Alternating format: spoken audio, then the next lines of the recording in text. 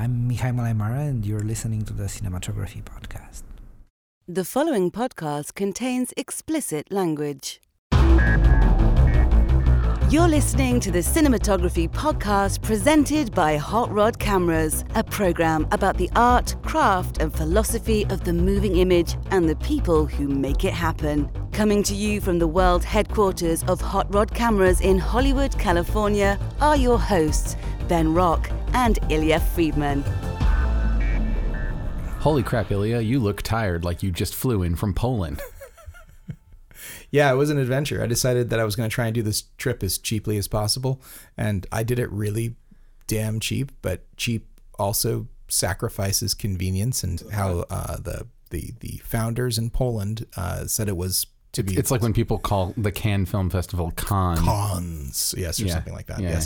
Yes. So it's the Camera Image Film Festival. Yes, but to those who are trying to sound cultured, you've probably heard it referred to as Camera Image. I'm constantly going back and forth too, because really there's a lot of people from France who are there, and they say Camera Image, and the Americans all seem to say Camera Image, following the French. But if you ask the founders, who are Polish, they all say Camera Image. And this is a film festival with a focus on cinematography. It is. It's interesting because it's very much a festival, and I didn't intend that we would delve too much into this, because we're going to have other episodes coming up sooner. Did you do so many interviews? And I'm so jealous of some of the people you got to talk to. It wasn't that many. It wasn't that much. We'll cross that bridge when we get to it. But no, it wasn't that many. It wasn't that, So I'm going to really, really downplay it right now. And then when we come to it, you can go like, oh, great. So, yeah. People are going to be astonished. I'm going to upplay it.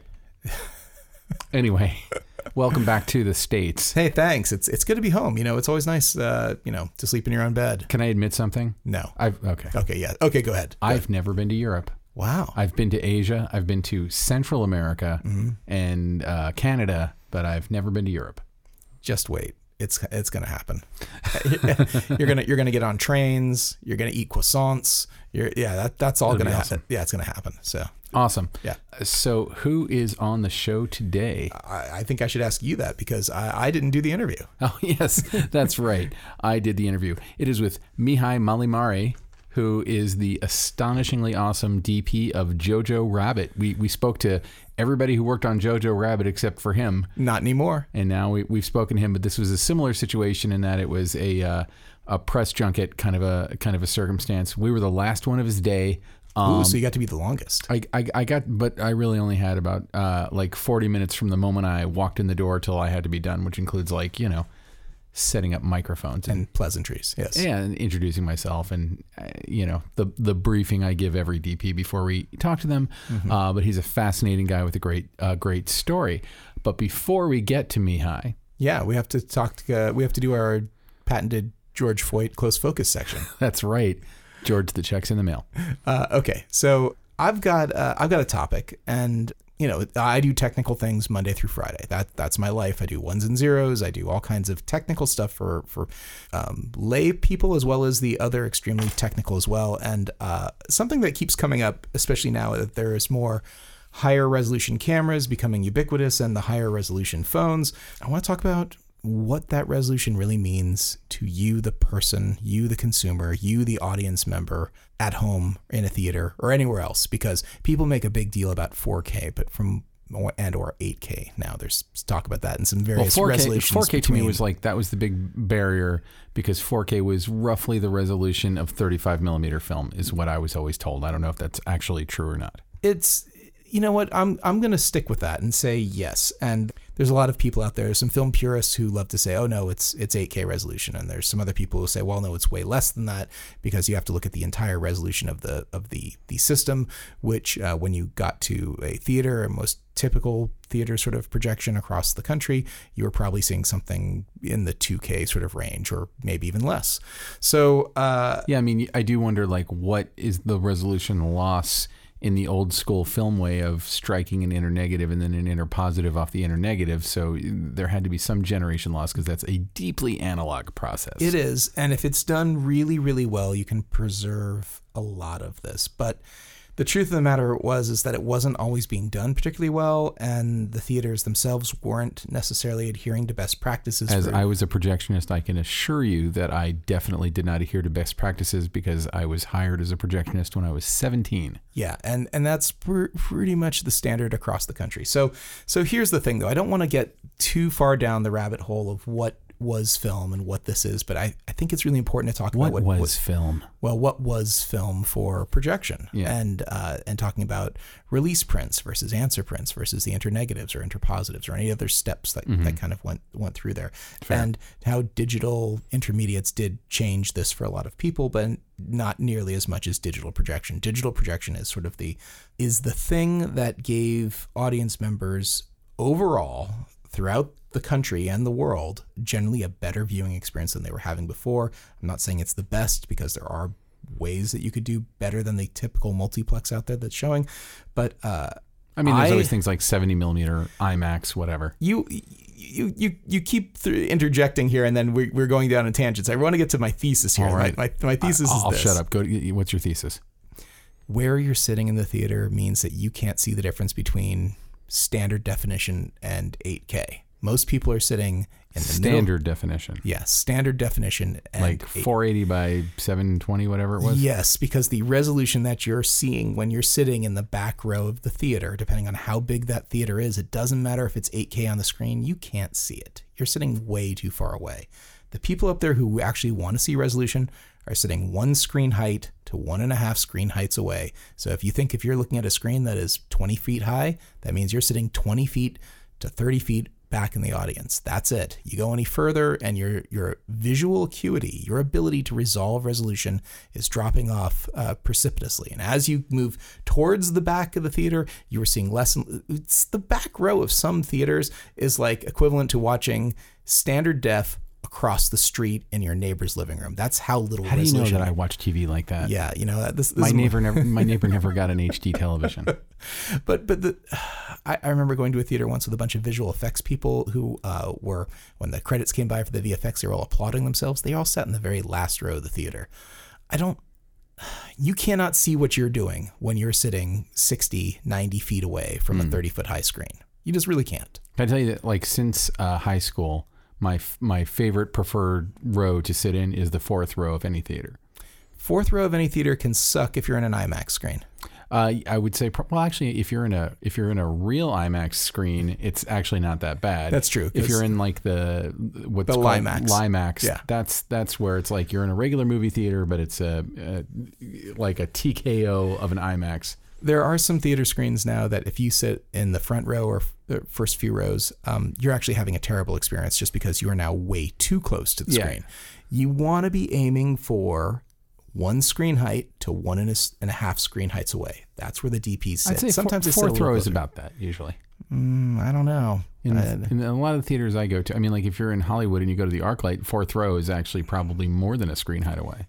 Because the ArcLight Hollywood anyway has a giant area. Maybe the Hollywood. That's true. But where there's no seating, but not in Sherman Oaks, not in some other ones too. So that's probably more like the 8th or 10th row. You heard that, everyone in the world who isn't in LA? Sherman Oaks. Sherman Oaks ArcLight. Anyway, but yeah. So here's the thing. It's like the same people who complain to me like, we got to have more resolution. And this even goes for people like, well, what about at people home? Talking? Yeah, that's what I was going to say. Yeah. I got to have 4K in my house, but you're sitting on your couch 27 feet away or 15 feet away. Gothic cathedral do you think people are living in? I have been in many 27 feet away. I have been in several people's living rooms where the couch is on one wall and the TV's on the other. And it's like, okay, that's great. You can sit here and you can watch your... Put giant parentheses around your TV. You're 27 feet away from it. Like, how can you even focus on it? All right. But okay, let's look at this way. Not 30 feet, 27 feet. Okay, well, I use this... Not quite 10 yards. Okay, so let's say you've got a 60-inch screen. You've got a 5-foot screen. Mm-hmm. If you want to see that resolution, that means you're probably sitting like 7 feet away from it. That's what that means. And a lot of people do not sit at 7 feet. They're way, way further away. Well, I also think that, okay, look, I'm going to say this as me, who is fussy about image quality. I have a 4K television because they're dirt cheap now to get. Yep. And so we got one about maybe a year and a half ago, And how far away do you think you sit? I have not measured it, but I would say not more than 10 feet away. I think you might be surprised. If I'm 15 feet away, that would be a big surprise to me. I'm pretty close to it. Okay. How big is that screen? Our screen, I think, is 51 images. 51 inches. So it's less than 5 feet. Yeah. So less than 5 feet, and you're going to be sitting 10 feet away. But like, now you're sitting twice the viewing distance. So you couldn't even with your eyes resolve that 4K if you wanted to. Of course not. But I guess this is kind of the baseline thing about it is I think the resolution is a cheap way to it's a marketing ploy. Certainly. I mean, I'm not saying that a 4K television doesn't have 4K resolution. I'm working on editing a few projects right now that have to deliver for 4K, and they're all for the internet. So to me, that's even weirder because like people are going to be watching it probably on their phone more than likely. That's their phone or maybe a desktop computer. Now, I understand the desire to shoot at higher resolutions if you're going to deliver at 4K so that you can reframe shots. But people should be honest about this. They should say honestly that that's what they're going for, and that's their reasoning. A lot of people want it for viewing. And it sounds like the people out there who are making the case for reframing, they don't make a very good case for it. They say that they'd like to have the ability, but they're not actually shooting in the way that they typically are going to reframe all their shots. They're not shooting particularly loose. They're not necessarily pushing in all that much in post. People are still pretty much shooting in camera what they want to deliver, and then the hope is, I've just got all this extra resolution now. I've got the ability to turn this medium shot into a close-up. I do think it is a nicety, but I've worked on more than one project, mostly as an editor, where in the design of what was being done was we're going to reframe these shots. And in like the documentary world, I know a lot of documentary people love the ability to reframe shots because you can cut within an interview. You just punch in. And you can get away with it. It's not jarring to the audience to watch it. It doesn't feel like a jump cut. It feels like you have two lenses. It's true, but I don't really want to hear the complaints from people when they talk about how, we're in this theater and this theater's not 4K, when I kind of feel like no theater that they go to is actually 4K because of where they're sitting. Yeah. Well, yeah. I mean, I think that that's a fair thing to say, but I also think that like, having taken films recently on the festival circuit and delivering mostly in HD. Yeah. And even Future Boyfriend, the film that I had that played over at Tribeca, that played at one of the beautiful theaters in New York City at the Tribeca Film Festival, and the deliverable they wanted, and this was in 2016, so it was 3 years ago, the deliverable was an HD DCP. I will tell you that even festivals that might be asking for more, what's actually making it to the screen is probably HD for a lot of them. Well, so. I mean, I think if you give somebody a DCP, then you're in control of the compression and you're in control of the resolution, and they're not going to be able to down-res your DCP. It's very easy to take that 4K and turn it into HD on the way out. I mean, is it a hardware thing or are they? It's a signal thing. Your signal is being changed en route. Fair enough. Yeah. But anyway, regardless of that, do yourself a favor. Try to sit a little bit closer. If that screen is filling, that's really what you're getting at. Yeah, sit a little bit closer. You will be enjoying more, seeing more, and if you don't believe me, try it. Watch. If you've got the ability to watch 5 minutes of something and then rewind, essentially hit back, and then start that 5 minutes over again, sitting closer. Notice how much more you're going to see. I'm going to move so close to my television that I can see the individual pixels. You probably shouldn't do that. That would be bad. And it's interesting. I want to get a sunburn from my television. There are new screen technologies which are rendering the projector obsolete. There's large interlocking, essentially LED tiles, which are very, very high resolution. But if you sit too close, boy, is that ugly. So you want to be at the right place, which is not too close on those screens. So anyway, so that's that about does it for close focus. But really, it's like I didn't mean for this to be a rant, but just come from a festival and hearing people complain about resolution and then seeing them sit like 3/4 of the way back in the theater, I feel like those people have no reason to complain. Did you shake your fist at them? No, I shook my head. Oh. Yeah. Just did a little nod. Let's get on with the interview of Mihai Mălaimare, fascinating guy. Shot 3 movies for Francis Ford Coppola. Wow. 3 movies for Francis Ford Coppola. Do you talk about this in the interview? We do talk about it in the interview because it was sort of what broke him out. And I'll say no more. Let's just go right to the interview. The Cinematography Podcast Interview. All right, so I'm here at a very fancy hotel in Century City with Mihai Mălaimare. Did I say your name correctly? Perfect. Oh, wow. Whew. The DP of Jojo Rabbit. Congratulations on Jojo Rabbit. It's an amazing film. I have a 1.5-year-old baby, so I haven't been able to take my wife to see it. I saw a screener, not a screener, I saw a screening not very far from here on the Fox lot. But I've been dying to show it to her, and I just love the movie, and I think it's beautiful and an amazing piece of work. Thank you. We tend to start every interview with my stock question, which is a belief that was put in my head a long time ago by a DP friend of mine, which is that cinematographers start with an idea of lighting or an idea of composition when they read a script. Now, the very premise could be incorrect, but I'm really just digging for what's the first part of cinematography that occurs to you when you're looking at a script? It's interesting. I mean, sometimes that can happen, but with me, and especially with Jojo Rabbit, because I knew all the other movies that Taika did, and my goal was to be a really good listener to start with, mm-hmm. and trying to figure out what he likes and what he doesn't like, and what would be the best approach for the story. So kind of learning little by little, step by step, and then trying to figure out what the main approach would be. So initially I didn't have any specific ideas. Mm-hmm. I kind of had a few, but I wanted to make sure those would be right for the story. I mean, is that in your interactions with Taika, or is that in general your approach? Because you've worked with some, let us say, some very auteurish and I imagine very opinionated directors like Francis Ford Coppola and Paul Thomas Anderson. And so I wonder, when you're going to go work with somebody like that, and I would put Taika Waititi up there as a director who's kind of got a signature tone that he hits that nobody else hits quite the way he does.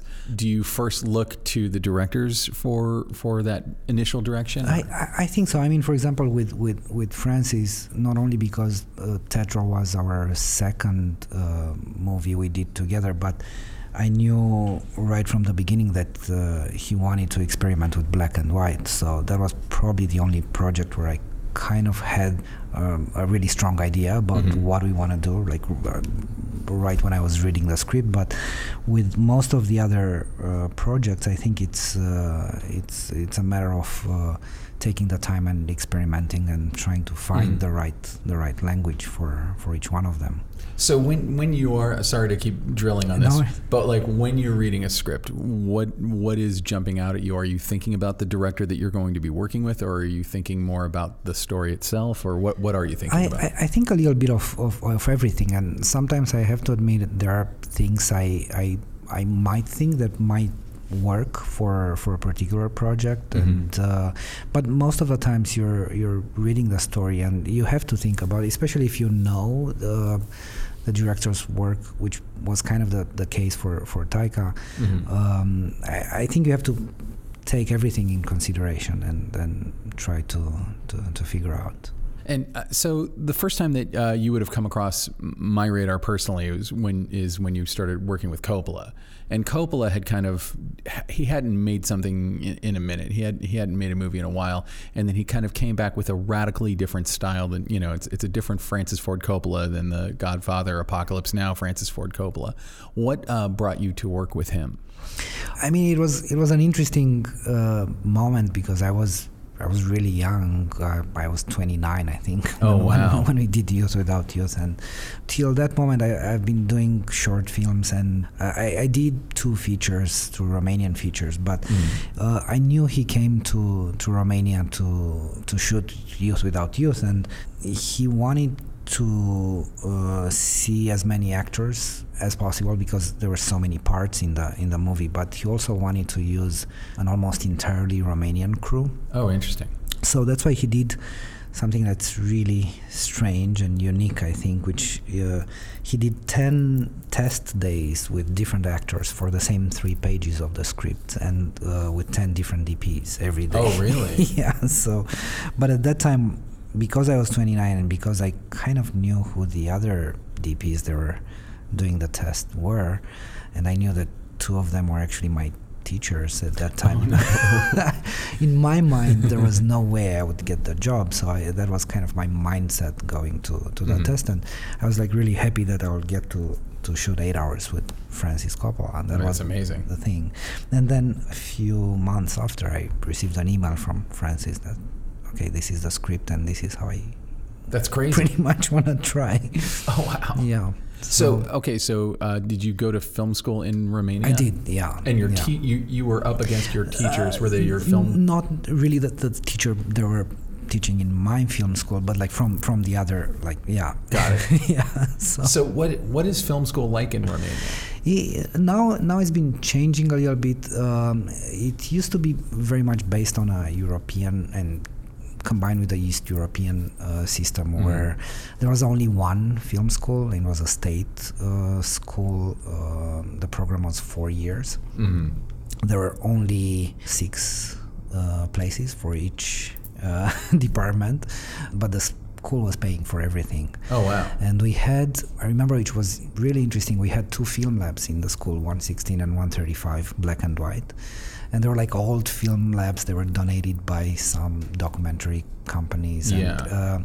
But you'd get the chance to shoot on film at that time up to 6 or 7 short films. And you're doing this like around the time the world is starting to drift a little digitally, correct? It was slowly drifting, but I would say probably like 2 or 3 years after I finished the film school, we finally realized that might happen. Yeah. When we were in the film school, we had only 2 options, 16 and 35, and maybe Digibeta or DV-Cam at that time.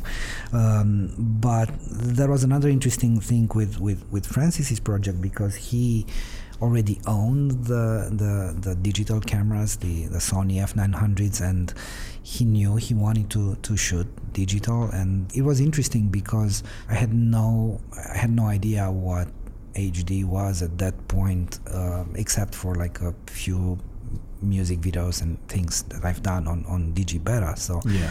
And what was really interesting about that at that time is that he told me he didn't want to hire a DIT, and now it makes sense, but at that time I was like, oh, okay.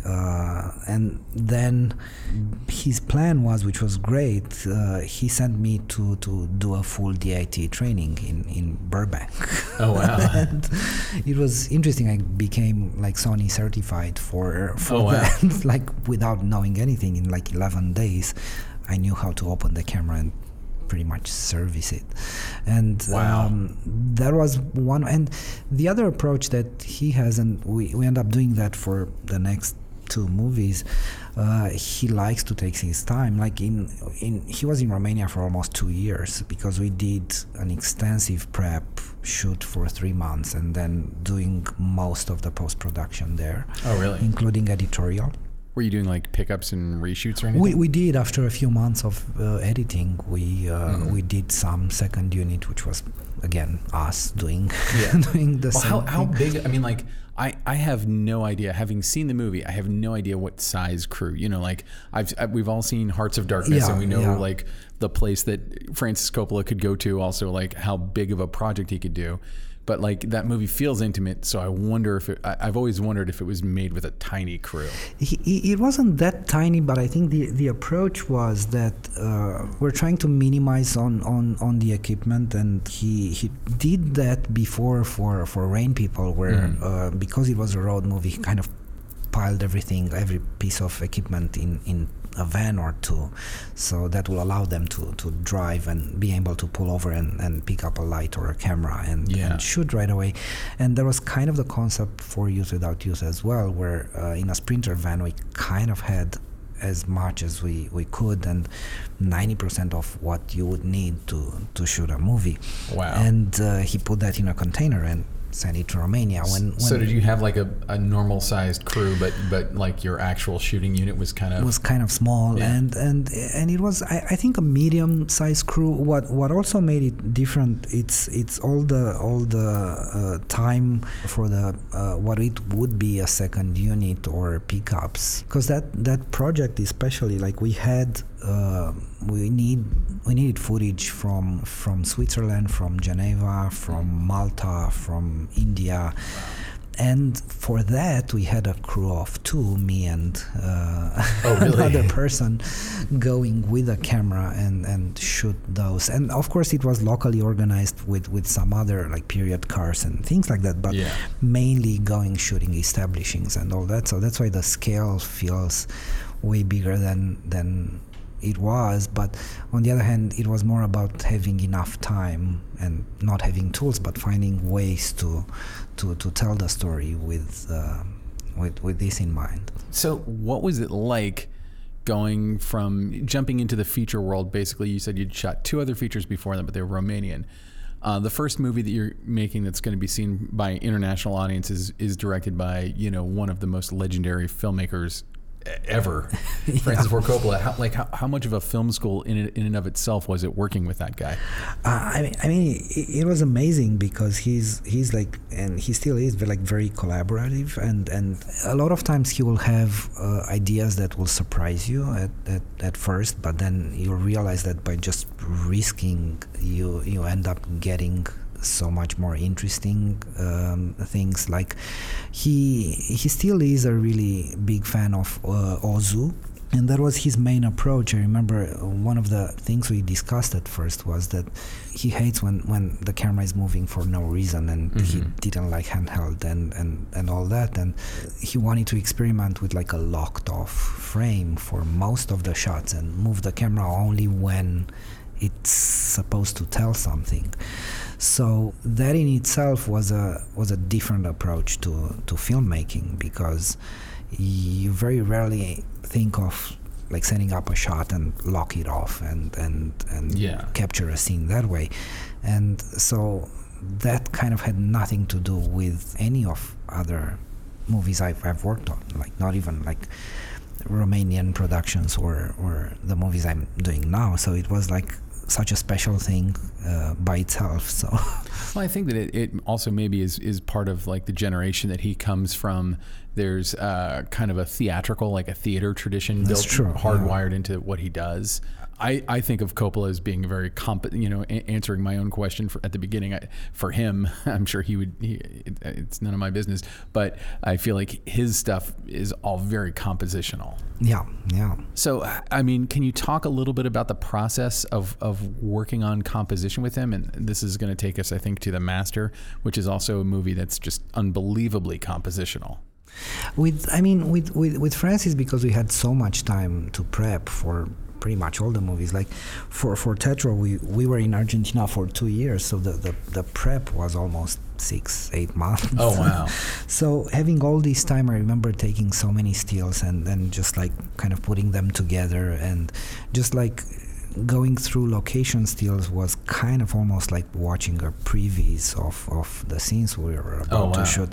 So it's like when you have almost no tools, but you have all the time in the world, then you can enjoy and research, and you can totally go for this type of approach of like really precise compositions and try to have that dictate everything out. How do you break up when you have like 8 months to prep, which is science fiction for most people?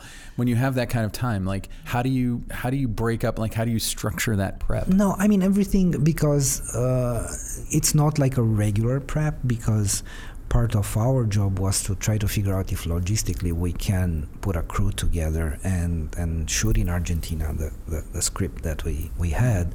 So it was taking a lot of time to do tests and decide on the crew and the people we wanted to use, and then kind of finding locations. So it wasn't only like a regular prep for a movie where you just go there and start scouting and then trying to figure out the visual approach. It was also kind of piling everything up where like, can we actually shoot here, and can we find the crew we need and the locations we need, and how are the rules of this place compared to everything else we know. But also, like you said, like taking lots of stills and stuff. Yeah. You it's like everything. It's like when you have more time, you tend to experiment more, which is great. Would you go out and like shoot stuff? Or Yeah, totally. We're like he likes to not necessarily like when he's rehearsing as well. He doesn't want to go for the lines in the script. A lot of times he will go for an idea where he will kind of want the actors to have a common memory, so he will kind of do like improv and theater games where is it just like like the characters can have a dinner date, and then we go there and we film it. We kind of I've heard that. So I've heard that about him, where he'll like literally block and shoot the whole movie before he makes the movie. For us, it was kind of it wasn't the case. I mean, he never really prepped too much or storyboard too much or do like a blocking shoot for like beforehand. It was a lot about rehearsing and blocking and figuring out on the spot, but with having all this experience from a long prep. So the rehearsal process is more about like giving the characters, like doing, like you said, theater games. Yeah. Because I'm trying to remember which one of his films. It might have been The Conversation that I'd heard about, where basically he got everybody in like a big open space and they blocked every scene, and the DP came in with a video camera and shot the whole thing, and they edited a version of the film before they ever made the film for real. Yeah. Like no lights, like all very loose. Yeah. But you didn't do that, but you did shoot like improv exercises and stuff. Yeah. And did that inform how you went about filming the actual scenes? A few things, yeah, because you can get a few ideas and like it's interesting when you have all playing together, like in the same, like in a dinner scene, for example, he will get certain ideas for the script and for the scene, but that kind of give everybody else idea about like costumes or set dressing or lights or everything else. Does it give you an idea about how you're going to lens a scene or how you're going to light a scene or how like the best way to film a specific actor or something? Yeah, definitely, and especially with our approach, which was not to move the camera unless it's for a real reason. Especially for that, it's like you have to find ways of. It's pretty much like setting a camera and photographing it and like shooting a still instead of a moving image.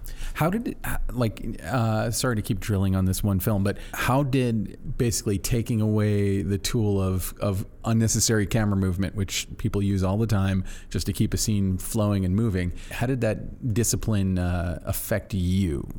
I mean, I kind of enjoy it because it's closer to still photography, and it comes with certain restrictions, but a lot of times you are way more careful with composition and where you place certain things, like from practicals and lights to the actors. And that was one of the main conversation was who's going to tell the actors that if they don't hit their mark, they might not even be in the shot, because that was one thing that.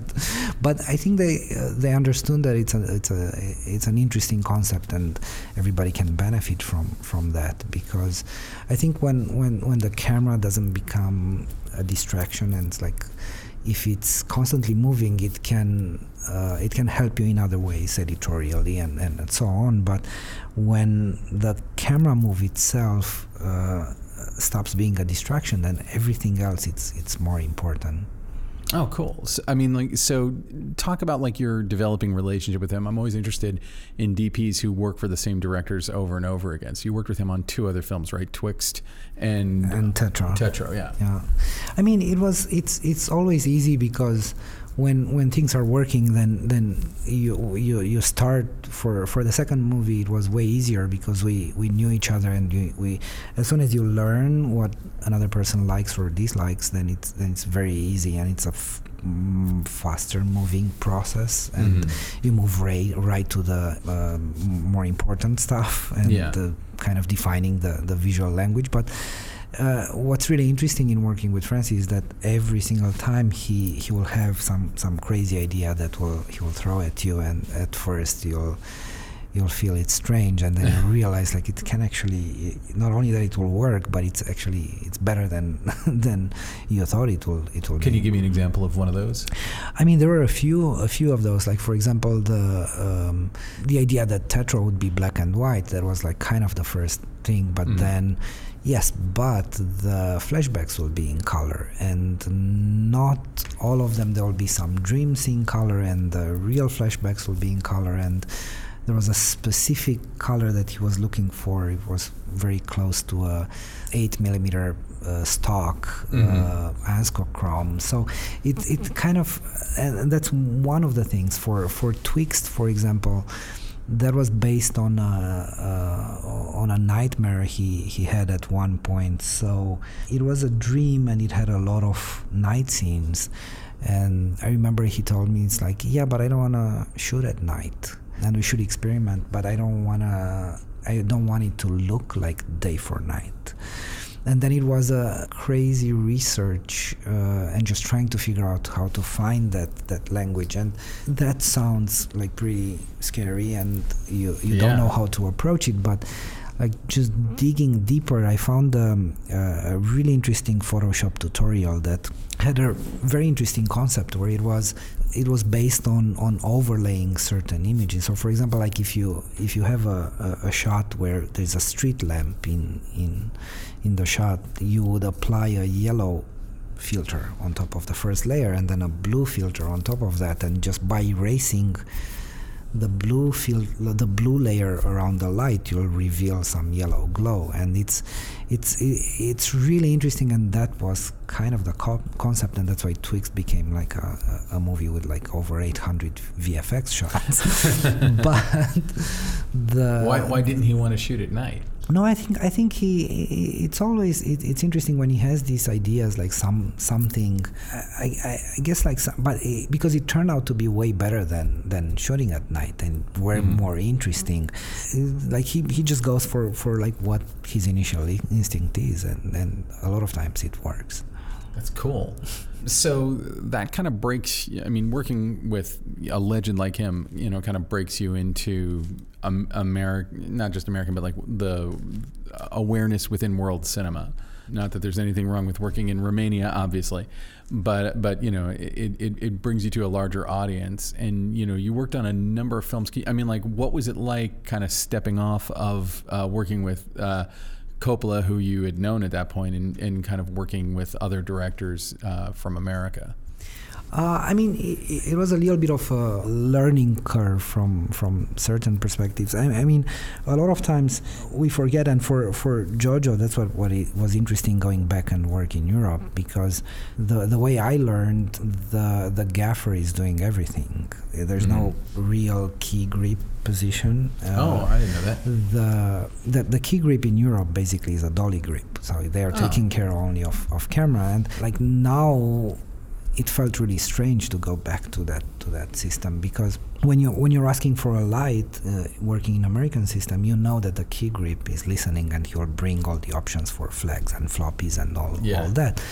Like in Europe, you ask for a light, and then after they bring the light, you have to ask for diffusions and flags and stuff. The same guys who brought the light, so it's moving much faster, and it's a thing that you don't think about this right away, but like you realize like how much more productive it is actually. One of the other films of yours that I just think is, just an awesome object of beauty is The Master, the Paul Thomas Anderson film. What brought you to work with Paul Thomas Anderson? I'm not really sure. I think it was I think it was Francis that spoke to Paul at one point, and I think Paul knew that Robert won't be able to shoot the master. And what was really interesting with the master, it was that we kind of starting talking about using a larger format than 35. Yeah. And the reason for that was that Joaquin's character was working in a portrait studio, and at that time they were probably using 4x5 film for the portrait studios. So we wanted to go as close to that as possible, and we tested some variations, like we tested VistaVision at one point. Really? I didn't even know that they still made VistaVision cameras. Or I guess they're probably not I making mean, them. basically there was only one blimped camera that was available somewhere in Australia, and nobody could track it down. And there was a hybrid. It was a camera that was made by somebody in San Francisco, and it essentially was like an Arri 3 and an Arri 2 together with a mag rotated like 90 degrees so the film can travel horizontally. And the biggest problem like that was non-blimped to start with. And by the way, not to get too technical with our listeners, but VistaVision was like an old format that didn't quite take off, and then like George Lucas pulled it out of mothballs to use in like the Star Wars movies. But you're basically getting like a 70 millimeter sized image by doing 3 frame pulling across instead of a single frame pull down. Am I correct about that? I think it's just that it's the same what is called today full frame. Yeah. So basically your film, instead of traveling horizontally, vertically, it travels horizontal. So your frame, it's like twice as large as a regular 35. Yeah. The down part of it is that you get only 5 minutes per mag, instead of 10 minutes per mag with a regular 35. And also it's not a giant difference, and it's not a giant jump in format. So that's why we went to the next available one, which was 65.5 perf, and Panavision had blimped cameras and all that, plus you get 9 minutes per mag, way more expensive and way bigger frame. And the initial approach was to shoot only portraits with that, and only 10%, if not less, of the whole movie. But as we were watching dailies, after the first week, we kind of switched to shooting 90% on I imagine 65. that's got to be a pretty sweet format to work in. It is. And there's been kind of a renaissance of that between like Tarantino's The Hateful Eight and everything Christopher Nolan does in IMAX, and then slums it in 70 millimeter, 65 millimeter, and then the Master. I mean, it's such a gorgeous film to look at. Yeah, thanks. I mean, it does, because the your normal lens becomes like almost an 80. So and just like you get the same field of view that you'll get with a 35 with an 80. So it's like it's very close to medium format. So an 80 is sort of like what the eye sees? Pretty much. Wow. Pretty much. Perspective-wise, it's not just of course. But just like... It's a complicated thing, but there's sort of that idea of like 25 millimeter and 16 versus 50 and 35. Yeah. So Anderson to me seems like a director who's extremely concerned with composition. Like his stuff is so built together, is so built to fit a certain way. What was can you talk to me about the preparation, the creative process that you went through on that film? I think I remember we did a lot of tests, and it was pretty much choosing from 185 to 240. It was actually the first movie that Paul did in 185, I think.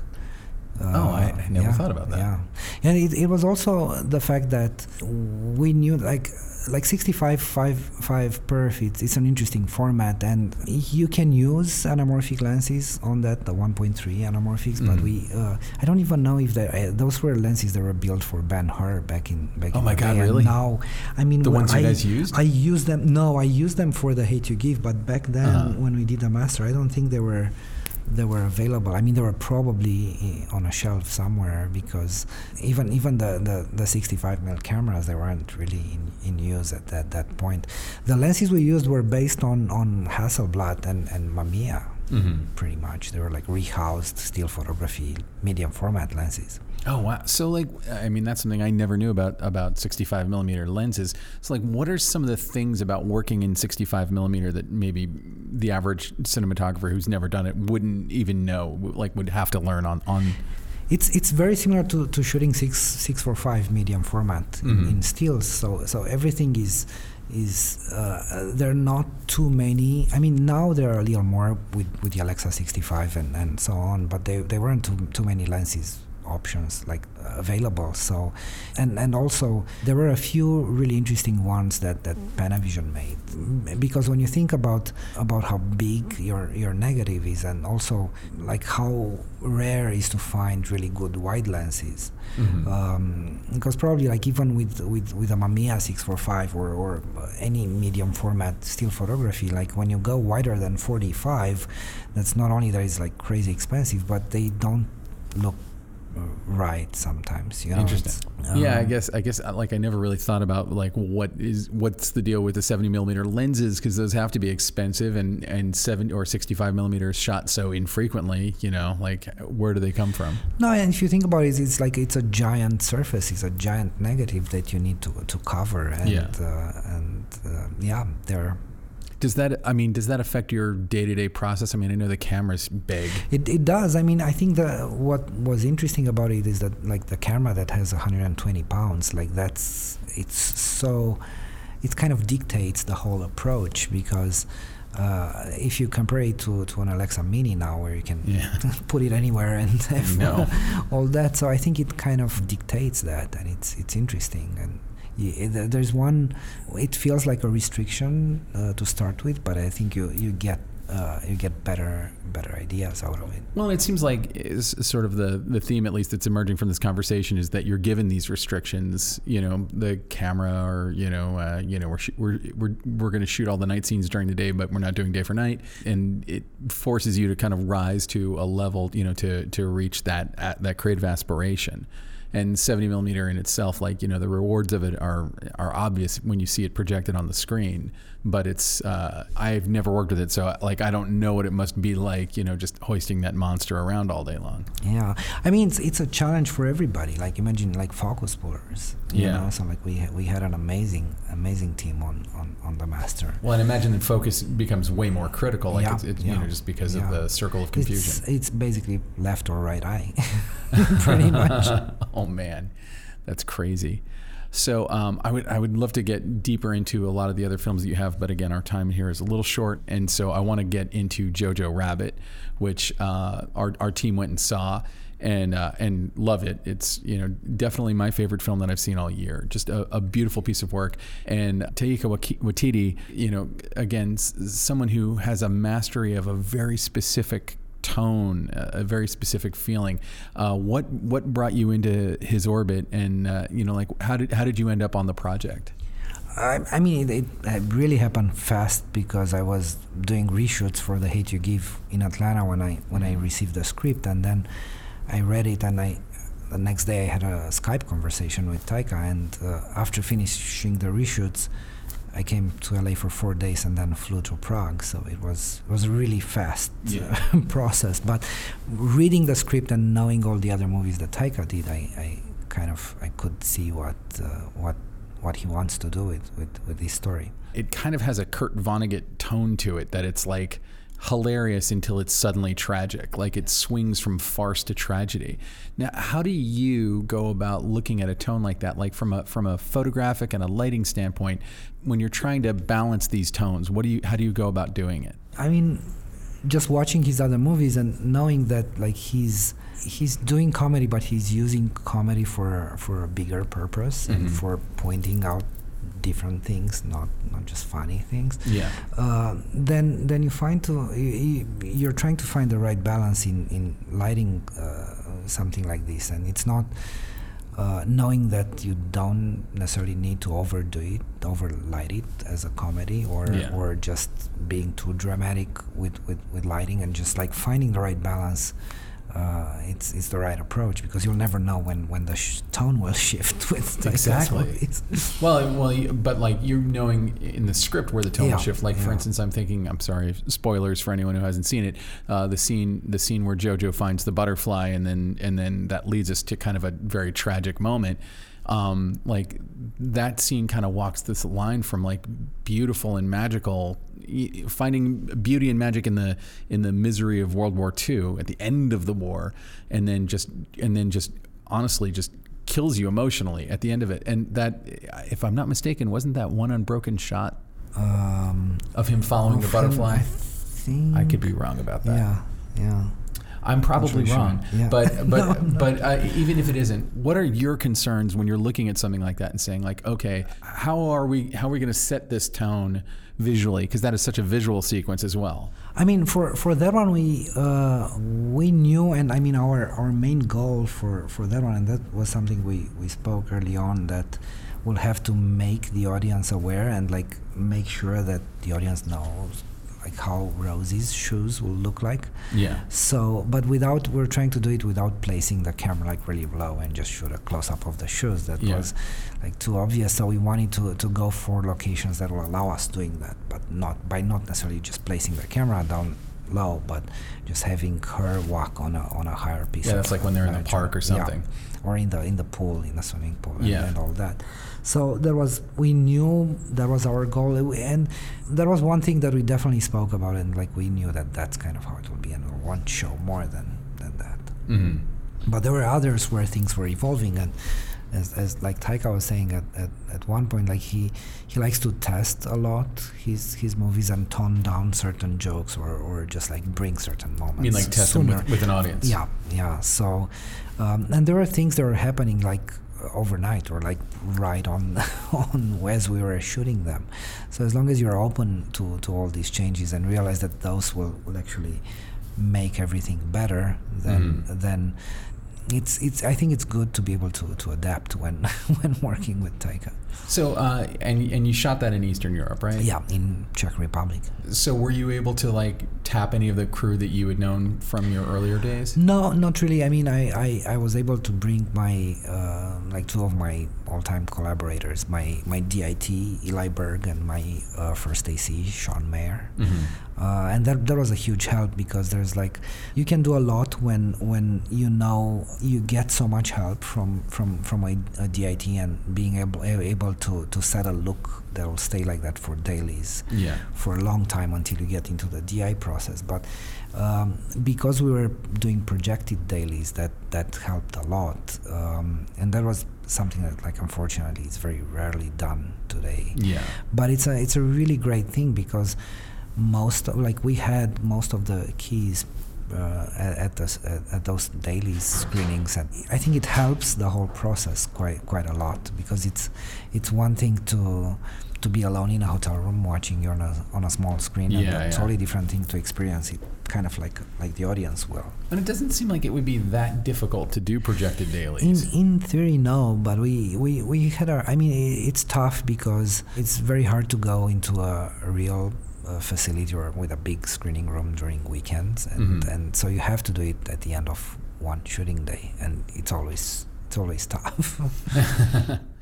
And like, what are the things that you're going to learn from projected dailies that you're not going to learn otherwise? I mean, a lot. You can see a lot more things, and just like the size of the image, it's everything from contrast to colors to light to focus to everything else. And how does it affect you when you know, for instance, that you're going to go through a digital intermediate pass and you're going to change a lot of things? I mean, it does, but like at least you have a better understanding of how an image will look. I don't mean a digital intermediate. I mean color grade. The color grade.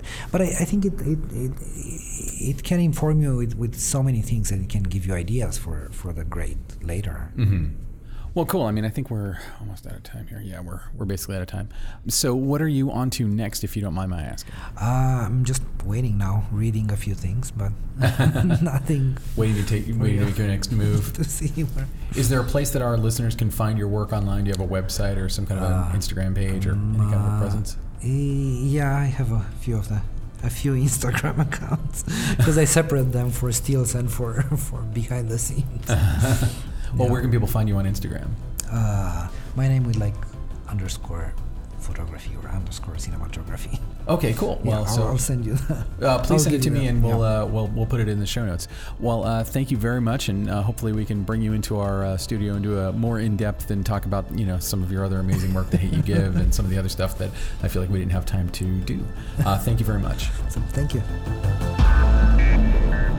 All right, so that was Mihai Mălaimare. Thank you so much for coming on, and hope to have you again sometime when we're not in a press junket and we can talk longer. Yeah, indeed. So Ben, I think it's time to pay the bills. I love paying the bills so much. It's my favorite thing to do. I put on the little green hat and I bill playing time. yeah. So hey, is that music I hear? that is coming? music. That's music behind It's it. music. One might even describe it as a bed of music. Whoa. It's crazy, right? It sucks to get bogged down in the editing process while you try to track down a soundtrack for your film. We've been there. I've certainly been there. I might be there right now. Oh boy. We've been there, and so has the team at MusicBed. In fact, that's the entire reason why they built their platform. They've made it easier than ever for you to find and license the songs you're looking for with an intuitive and easy-to-use browser and search.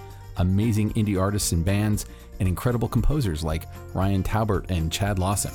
You know what? They have some other pretty incredible people on there too. Maybe we shouldn't give all the credit to Ryan and Chad. Yeah, they don't do all the songs at MusicBed. Those guys would be the two busiest musicians who ever lived if they were doing all the music on MusicBed. You know what? There is some really great music right now, and I don't know who this is, but it's great. It really is. Why don't we put it in the show notes? We'll put it in the show We'll put it in the notes. show notes. If you like this music right now, boom, it's in the show notes. Absolutely. So you should know their roster is growing every day, far beyond Ryan Taubert and Chad Lawson. Those guys, though, are prolific. They are pretty amazing. Their roster is growing every day with tens of thousands of songs, ranging from cinematic and electronic to indie, rock, and hip-hop. And with either single song licenses or subscriptions that give you unlimited downloads, there's something for every type of filmmaker, even me. To create your free account, hey everybody, we're going to give you an opportunity to create a free account. When do you get to do that? Don't answer that. Don't answer that. To create your free account and to learn more, go to musicbed.com. But as a cinematography podcast listener, That's right. cinematography podcast listeners, they're giving you a 1-month subscription for free, which you should just do that. You should just do it, and you should totally use the cool coupon code. Yeah. Yeah, the coupon code is CinemaPod.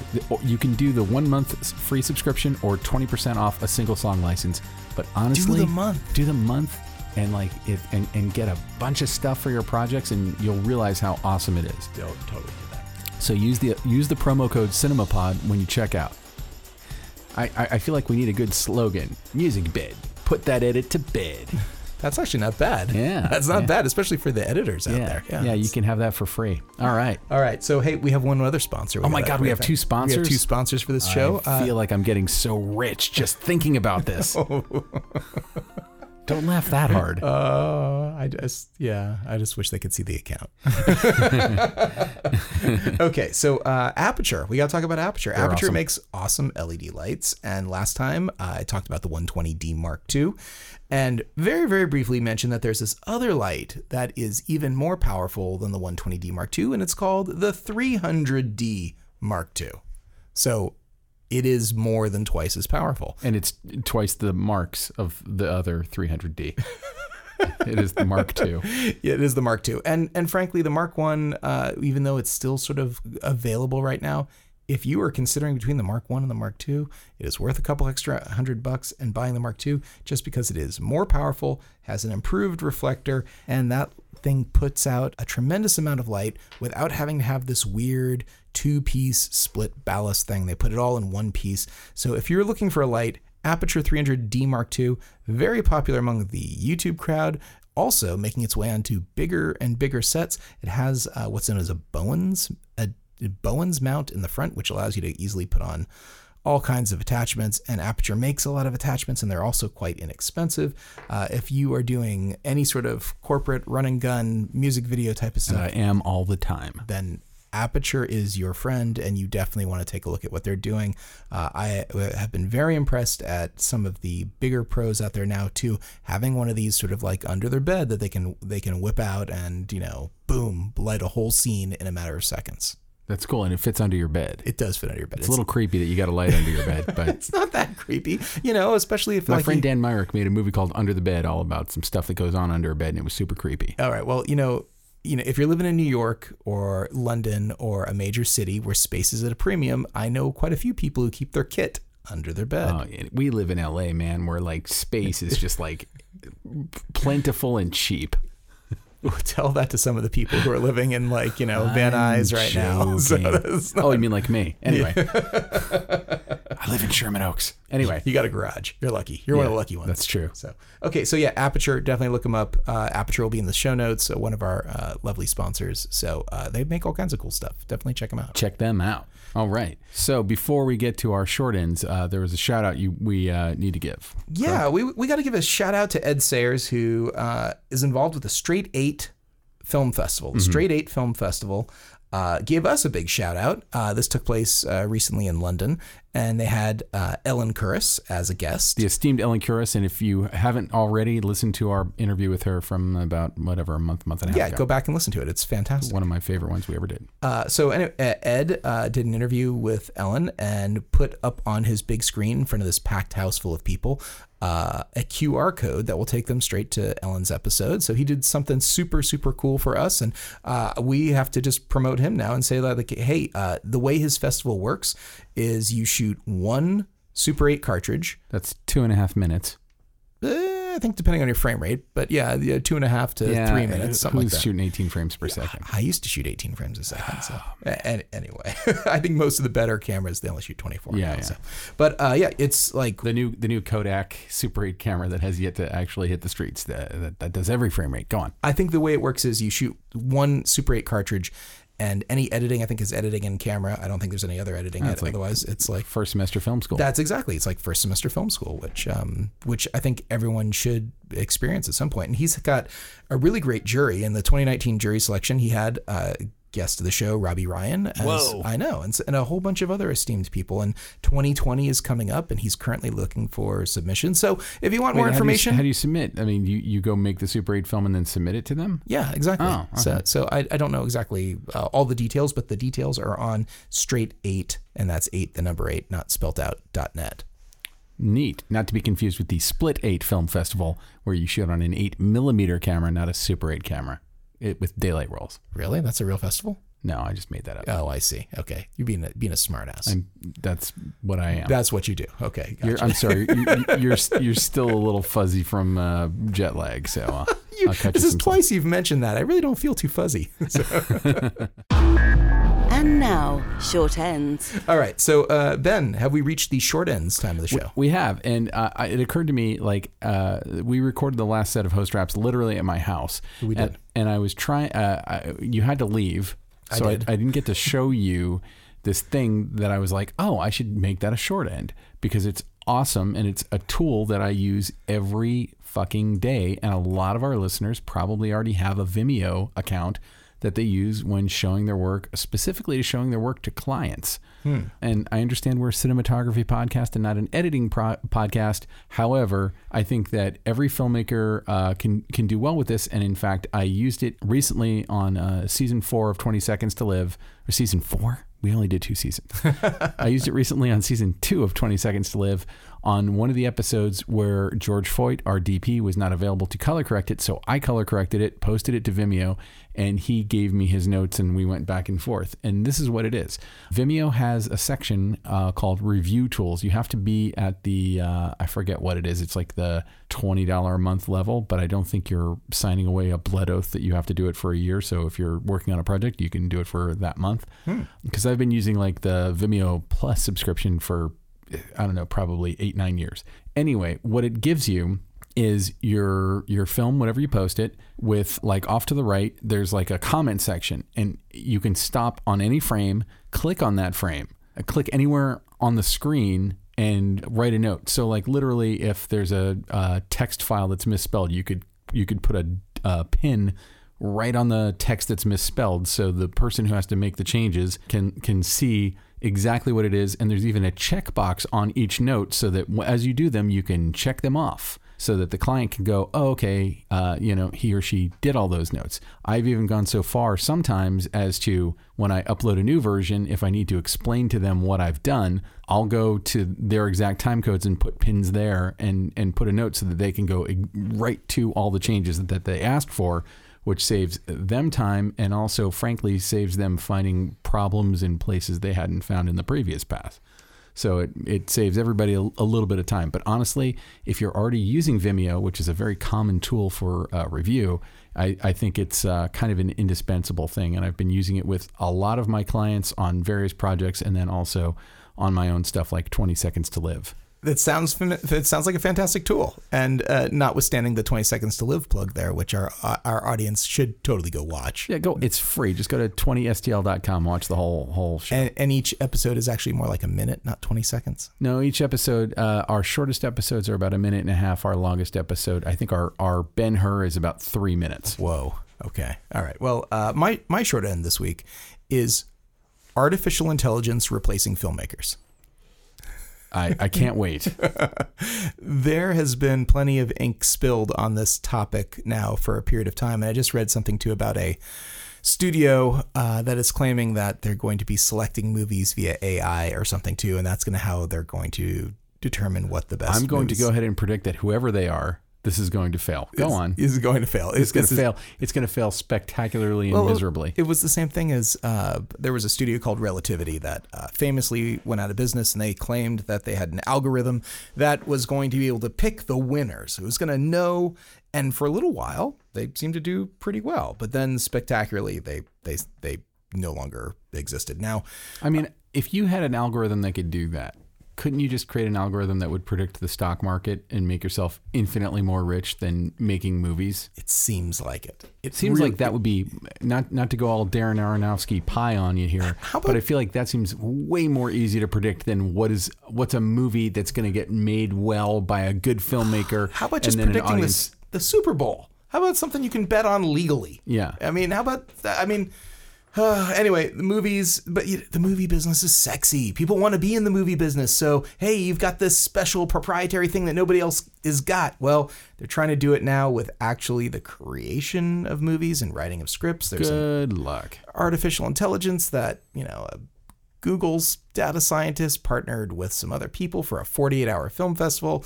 You and I just watched a little thing on Wired about it. It's like... Yeah, with Thomas Middleditch. I mean, it's funny. It's funny. You can watch it. It's like weird abstract art. I mean, it could be best compared to a Tommy Wiseau script where it feels like it's a script that's written by an alien who heard what a movie was and then tried to write a script later.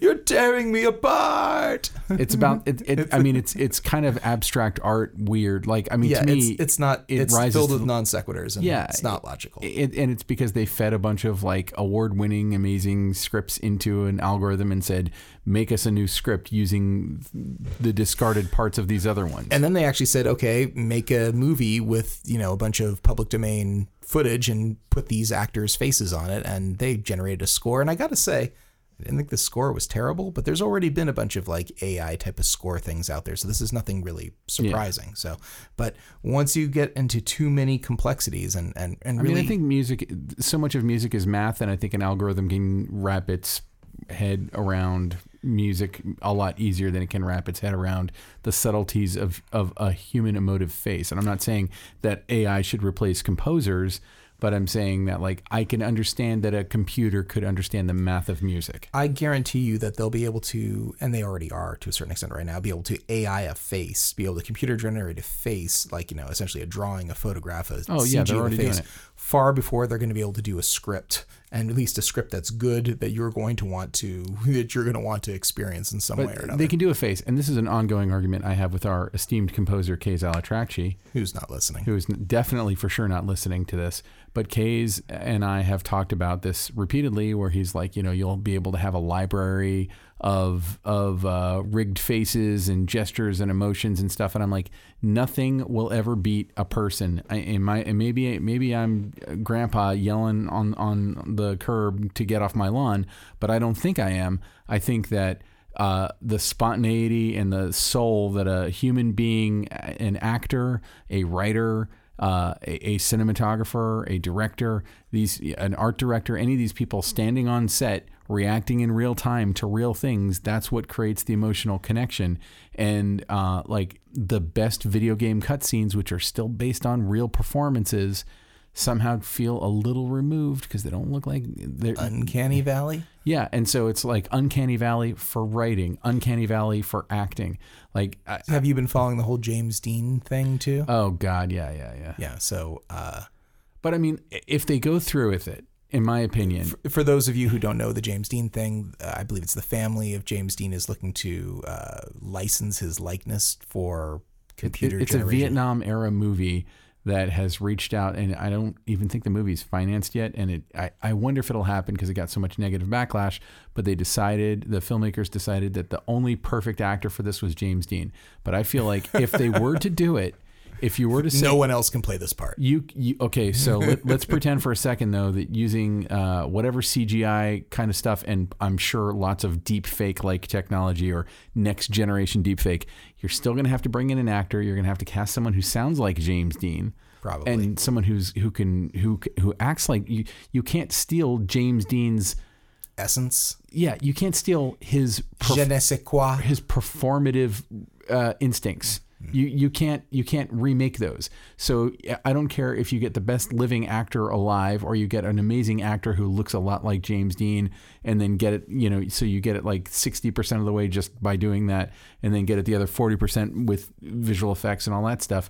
It's not going to be a James Dean performance. It's going to be a performance of someone pretending to be James Dean. And that might even just be an animator who's animating But that's going to be enough for these filmmakers, it sounds like.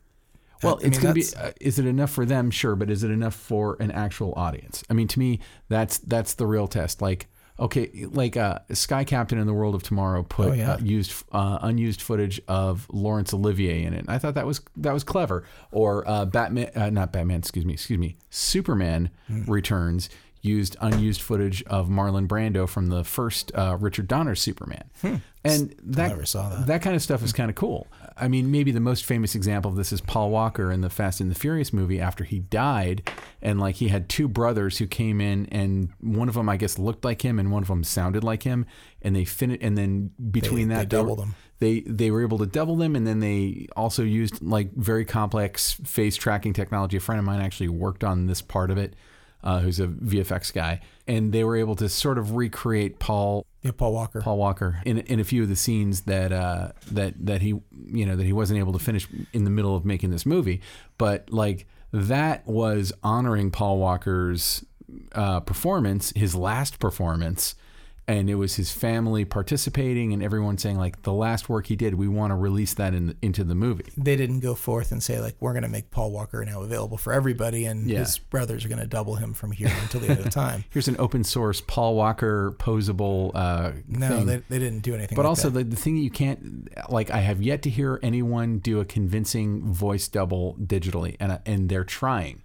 Like I have. That technology is starting to exist. Oh, it sure is. But I have yet to hear one that's even vaguely convincing. Oh, okay. Well, it's Video Gorillas. I mentioned them on the show before, but I picked the computer as the real person 3 times in a row, and I'm okay. But there's a service, and I forget what it's called, and it was recently acquired anyway. But there are some terrible ones. A friend of mine too, said, like, basically, you'd call it on your phone. And you would say these sentences over, like a bunch of different sentences, and the more you did, the more it would kind of hone in on your voice.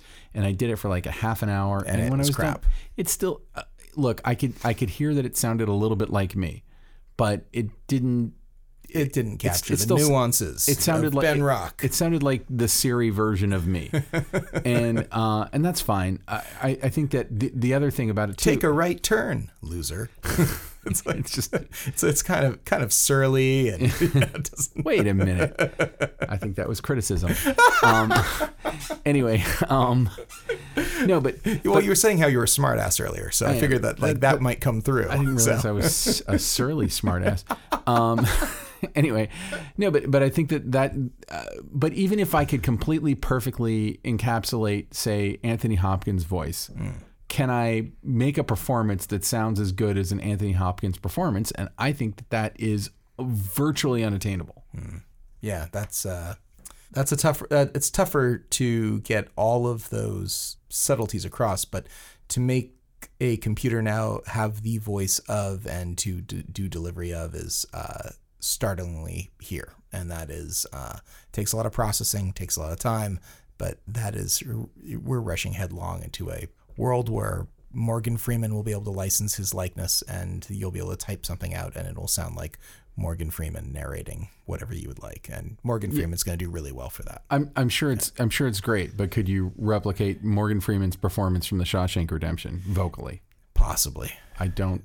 I will believe it when I hear it. Yeah, I know. I didn't believe it before I heard it either, but that's coming. But again, these are parlor tricks. These are parlor tricks for, audio and for visual. And it's like deepfake. I mean, like there's the fear that you could get someone to do a perfect impersonation of, say a political figure or a celebrity or whatever and deepfake them. But I have yet to see a deepfake that has tried to do that. Like we mentioned on here, Corridor Crew at one point, and they did one with Keanu Reeves that I thought was a lot of fun, but the guy who played Keanu Reeves just wasn't a super convincing Keanu Reeves. So it looked like Keanu Reeves doing stuff until he gestured or spoke in any way. Well, Mark, this is what we're going towards.